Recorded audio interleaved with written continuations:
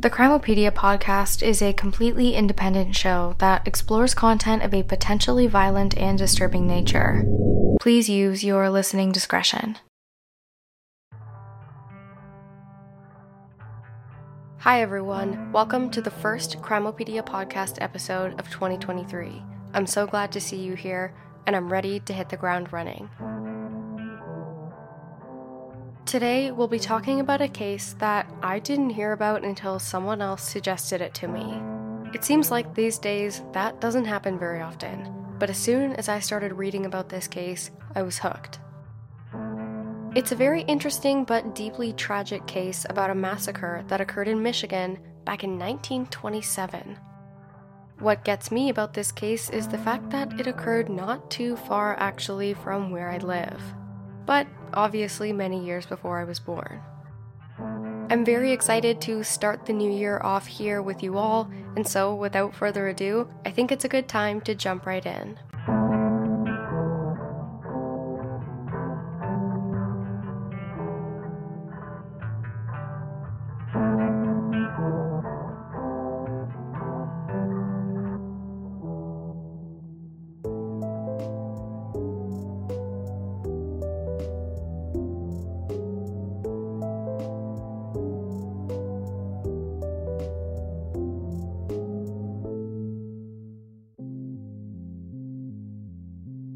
On May 18, 1927, Andrew Kehoe killed 45 people in a series of violent attacks in the unincorporated community area of Bath. The Bath area of Michigan is a civil township located only about 10 miles from the city of Lansing in Michigan, United States. It's a very small community located within Clinton County, and for the longest time, it was mostly just an agricultural area. The few local residents that lived in Bath were mostly farmers, but the area continues to develop even now, although it's remained small. But a big step in the community's development happened in 1922, when the Bath Consolidated School District was created. I didn't know what a consolidated school was, but according to Merriam-Webster, a consolidated school is one that's formed by the merging of several other schools in a local area. When it opened, the Bath Consolidated School had 236 students initially enroll. But the opening of this school was controversial because usually these schools have more advantages to them. It's often reported that students at consolidated schools get a higher quality of education than the other schools that they were attending before or other schools in the local rural area. But the real controversy that surrounded the opening of the Bath Consolidated School came from the fact that local residents in the area would end up having to pay higher taxes for just living there.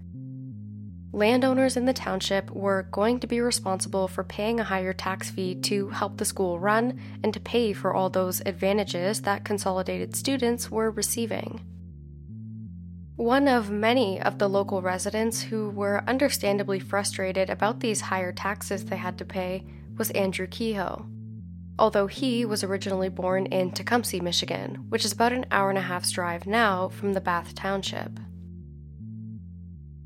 Andrew was born on February 1st of 1872, and he was one of 13 kids in his family, although having larger families was undoubtedly more common back then.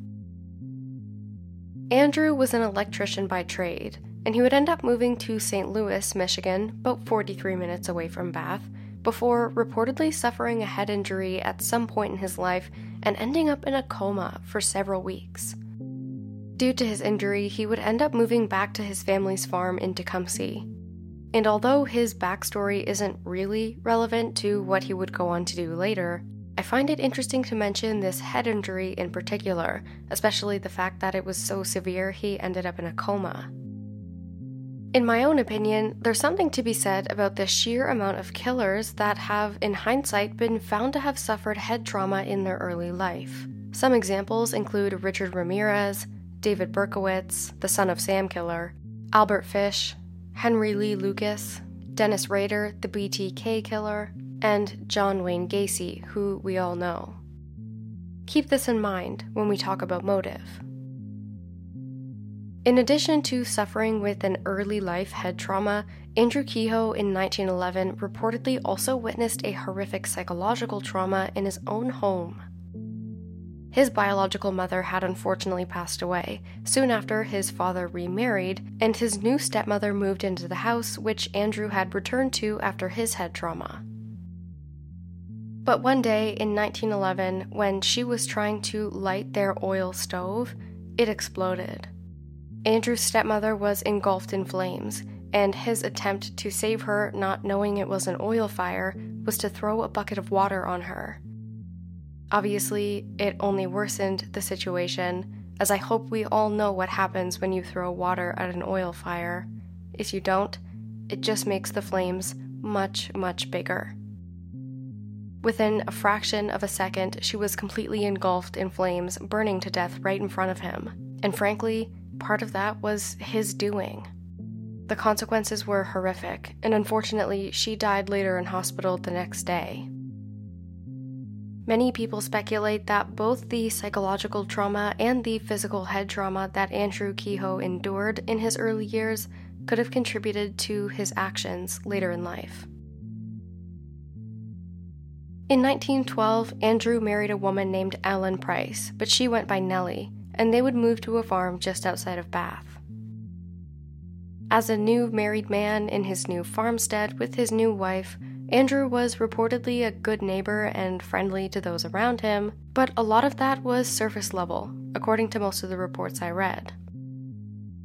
If you talked to Andrew for a little bit too long or did something that he didn't like, you would notice that he struggled with his anger management. Sometimes, if something aggravated him too much, he would often resort to violence. One example of this violent behavior was when a dog that belonged to one of Andrew's neighbors kept coming onto his property. Andrew decided that the only way to prevent this from happening again would be to shoot it. There was another violent incident reported involving a horse that I won't get into, but I'm sure you get the gist. Aside from Andrew's reputation of being abruptly hot and cold, he also had a reputation of being frugal. He reportedly liked to save his money, and people knew this about him. So when he ran for trustee of the Bath Consolidated School Board, to the community members who were voting, it was kind of a no-brainer to let him take the job. In fact, he was trustee for 3 years, and treasurer for 1. In his role, Andrew argued very intently for lowering those taxes that landowners in the region were having to pay for the consolidated school. It got to the point where he was so frugal that many people who had to work with Andrew were frustrated with him because he didn't want to spend money on anything, even the most necessary things. He started out arguing something that made sense. He didn't think that landowners should have to pay such a high tax for the school, and ended up spiraling into extremeness. And he would often vote in opposition with his board members for the sake of halting their financial agendas, just because he didn't want anyone to be spending any money. Because he was unable to get the taxes lowered for landowners in the region, he tried to have the valuation of his own property reduced so that he would have to pay less taxes, but that didn't work either. The way the taxes worked was that you had to pay a certain amount per $1,000 that your house was worth. For Andrew, his farmstead was appraised at $10,000 in 1922, which means that he was paying $12.26 for every $1,000 that his farmstead was worth. Each year, this totaled about $122, which in today's money is about $2,000. But in 1923, that tax was raised from $12.26 to $18.80 per $1,000. This upped Andrew Kehoe's taxes to $198 going to the Bath Consolidated School. In today's money, this totals about $3,000. Andrew was understandably frustrated, given the high taxes he was paying for on top of everything else that comes with owning a farm.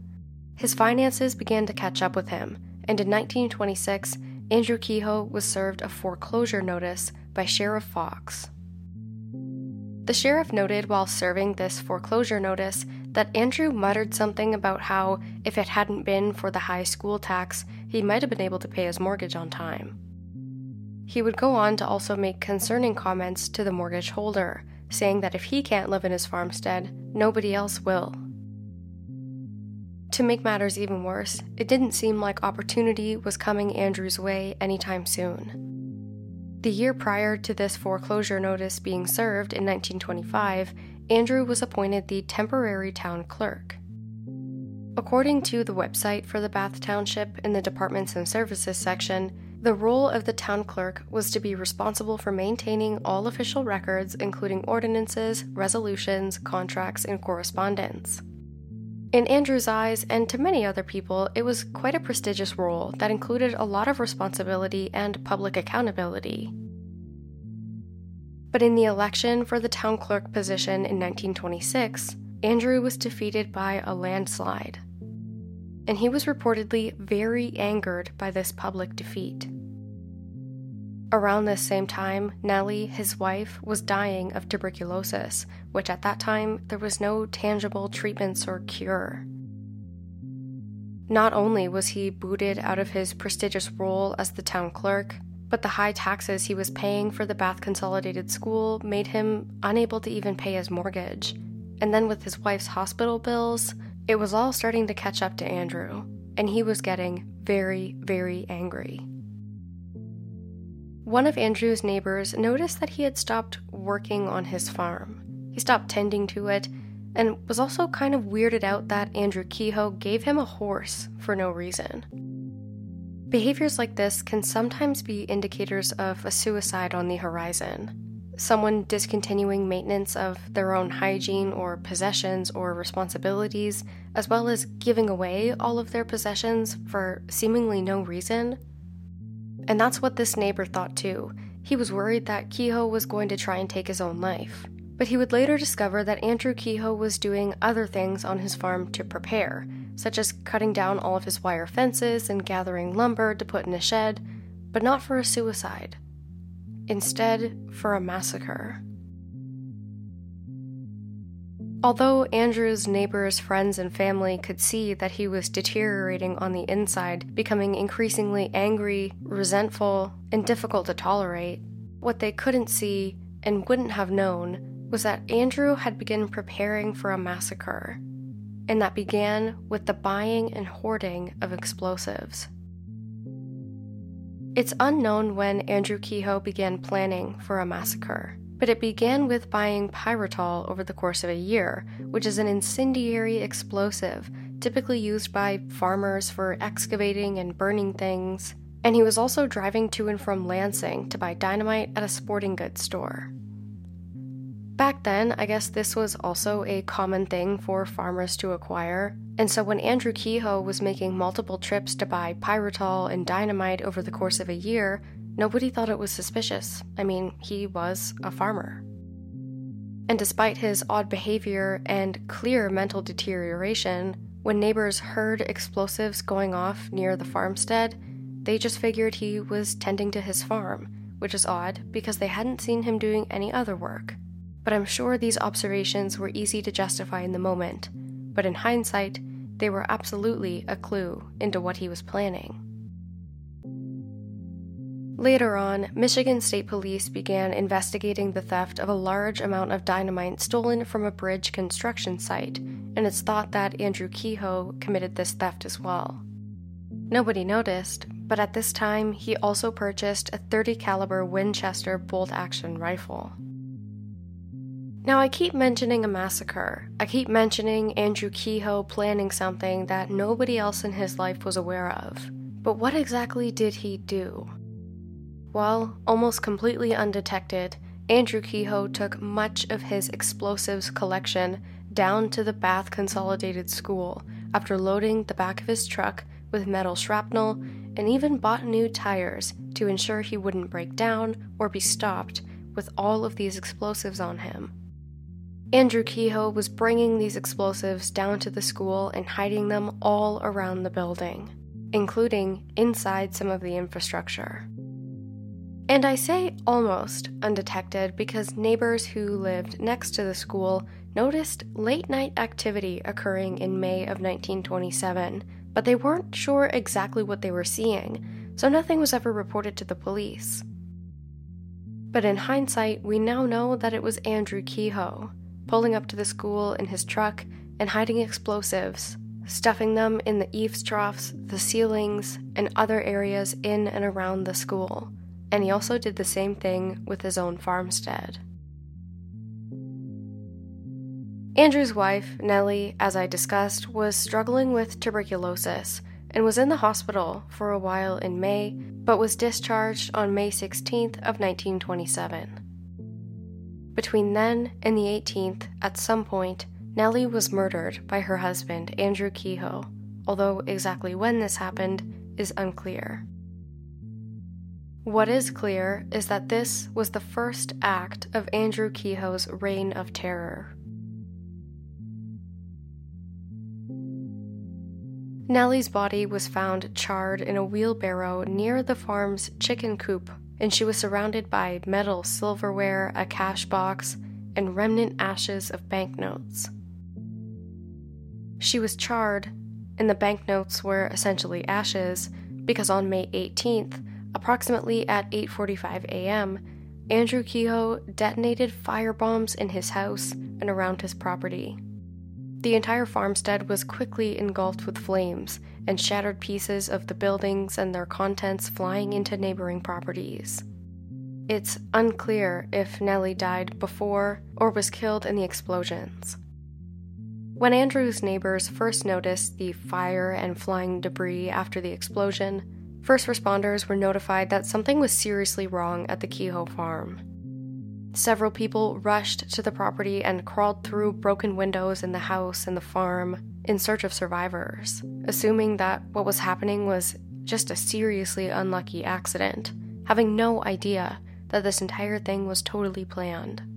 But instead of finding survivors, what the volunteer rescuers found instead was dynamite that was unexploded, and they also spotted Andrew Kehoe himself getting into his truck, warning first responders who had arrived that they should get themselves to the nearby Bath Consolidated School before driving off in a hurry. While the other first responders from further away from Kehoe's farmstead were heading to the scene of the explosions, they heard other ones in the direction of the Bath Consolidated School, where Andrew Kehoe himself was headed. What he had done was also set an alarm clock in the basement of the school's north wing, which would detonate the dynamite and pyritol that he had been accumulating and hiding in the walls of the school. The explosions were set to go off around 8:45 a.m., around the same time that the ones at his home had exploded too.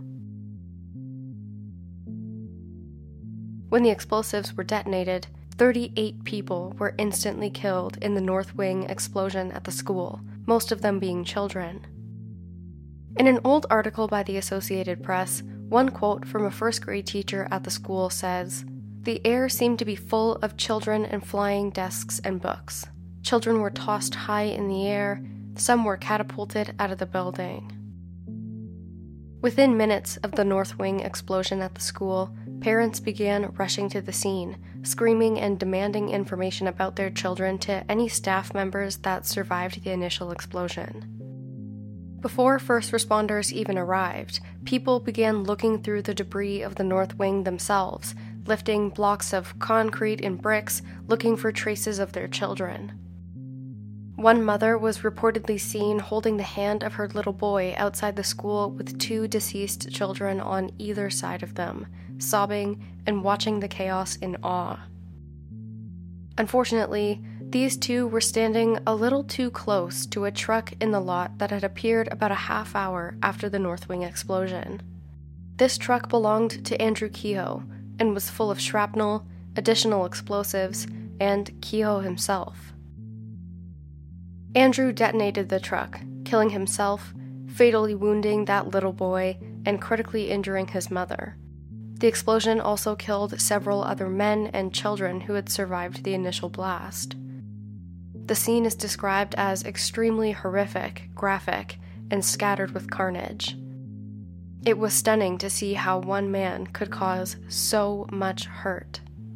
And yet for the people of Bath Township, there it was, right in front of their eyes. A local drugstore was quickly turned into a triage center for the injured, and the local town hall was turned into a makeshift emergency morgue where the deceased were brought in to be identified. Survivors with critical injuries were transported both to the Sparrow Hospital and the St. Lawrence Hospital in Lansing, and hundreds of rescue workers began sifting through the debris trying to find additional survivors, including people from the local Lansing Fire Department and the Michigan State Police. After a little while, former Governor Fred W. Greene assisted in the rescue work himself, coming in and picking up debris, also trying to find survivors. During the rescue operations, first responders found about 500 pounds of dynamite that had failed to detonate in the south wing of the school on the opposite side. Upon this discovery, rescue efforts had to stop the search for survivors so that these explosives could be disarmed and the rest of the building could be searched for more. Anyone who was trapped under the debris just simply had to wait. Other rescue workers were at the Kehoe farm trying to do a cleanup there as well, which is where they found Nellie in the wheelbarrow alongside several animals who had died in the explosion. They also found a sign that was wired to one of the fences on the Kehoe farmstead that said, "Criminals are made, not born."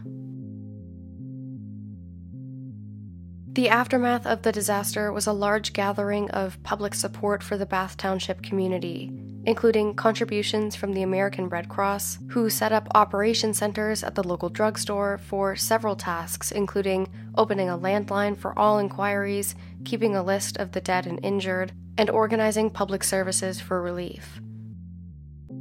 The Red Cross would eventually manage to raise about $5,200 after a few weeks, which in today's money accounts for over $80,000, and all of it was spent to cover the costs of medical expenses for survivors and burial costs for the dead. The disaster quickly made national headlines, with people intrigued about Kehoe and his motive for committing such a crime. When the news made international headlines, people were less interested in Kehoe and why he did what he did, but more so, people across the world felt compelled to express their sympathy for those affected with letters, donations, and any gestures that they could come up with to bring relief to this deeply affected community. But with international attention also came morbid tourism. People were driving in from all over to drive through the local cemeteries, expressing their grief and sympathy with the community along the way, but mostly to gawk at the town and the destruction and the remnants of the Kehoe farmstead. One report I read said that there were over 100,000 cars that arrived in the area in the coming weeks after the disaster. In total, 45 people died as a result of Andrew Kehoe's actions, the last death occurring on August 22nd of 1927, months after the massacre, and that was a fourth grader, a 10-year-old named Beatrice Gibbs, who died after surgery to fix her broken hip. The community did what they could to rebuild, and school for the kids resumed the following September, but it was mostly held in community centers, places like the town hall and some other buildings that were quickly retrofitted to be suitable for students, at least in some capacity. I can only assume at this point that normalcy was not something anyone thought they would achieve in the near future, but people who were eager to see the community recover were certainly trying. And that included Michigan Senator at the time James Couzens, who on September 15th, just at the beginning of that new school year, presented a check for $75,000, and that's not even in today's money. That's in 1927 money, which today is equivalent to over $1 million, and he did this to help build a new school. This large donation was able to jumpstart the reconstruction process of the Bath Consolidated School. But when the damaged parts of the school, such as the north wing, were being deconstructed so that they could be rebuilt upon, more stashes of dynamite were found on 3 separate occasions. If all of Kehoe's explosives had been successful, it's hard to even imagine the magnitude of the loss and grief and tragedy that would have been experienced on that day, because what happened was already insane. According to Dr. Mary Ellen O'Toole, who's the head of forensic science at Carnegie Mellon University, she believes that Andrew Kehoe might be an injustice collector. According to her definition of what this even means, it's someone who obsessively collects perceived slights along with personal misfortunes, latching onto these feelings and twisting them into a narrative of persecution. These incidences amalgamate until the person feels forced to seek revenge and lash out. Given what happened to Andrew, his very public defeat in the election for town clerk, the high taxes he ended up paying despite rigorous arguments against it, and the foreclosure of his farmstead, plus his wife Nellie dying of tuberculosis and those hospital bills piling up, this kinda checks out, at least in my opinion. It seemed like this series of unfortunate events were things that Andrew was taking deeply personally. Instead of understanding that the people might have thought that his opponent in the township clerk election might be just more qualified, he took that personally. When the school board voted to spend money and allow for landowners to pay higher taxes for the school, he took that personally. He blamed others for things that frankly seemed out of his control and out of everybody else's control. They were things that others were trying to do for the betterment of their community, but little did they know it was at the expense of Andrew Kehoe, who would eventually take it all out on them in a very, very big way. Other people speculate that Andrew Kehoe was suffering with antisocial personality disorder or some other personality disorder. They believe that combined with his personal misfortunes, contributed to a psychotic break. People justify this theory by discussing Andrew's tendency to anger, his abuse to animals, and his quote-unquote not being friendly with many. At the end of the day, it's hard to understand why anybody would do something this violent. One can put a label or a name to a killer like this, an injustice collector, but it still, in my opinion, doesn't seem to rationalize or justify why someone would lash out in such a big way and plan it for over a year. Andrew Kehoe was buried in an unmarked grave in St. John's, Michigan, while his wife, Nellie, who was murdered by him, was buried in a Lansing cemetery under her maiden name. There's a book about this case that's very interesting. I listened to it on Audible. No, this is not sponsored, but I have to recommend it to you if you're interested in learning more about the intricate details of Andrew Kehoe and what he did to kill 45 people at the Bath Consolidated School and his home. It's by Harold Schechter, and it's called Maniac: The Bath School Disaster and the Birth of the Modern Mass Killer. I'll link it with the rest of the sources I used for this episode on my website at crimopediapod.ca. On my website, you can also find a case suggestion form where if you want to hear about a story, then you can let me know and I will absolutely talk about it here on the show. If you want to reach me directly, you can follow me on Instagram at crimopediapod and we can chat in my DMs. I'd love to know what you think about this case and any of the other ones I've discussed. As always, I hope you're all doing well. I hope you enjoyed this episode as much as I enjoyed making it for you. And with that, I thank you for listening to another episode of the Crimopedia podcast, and I will see you back here for the next one soon. But until then, take care and stay safe.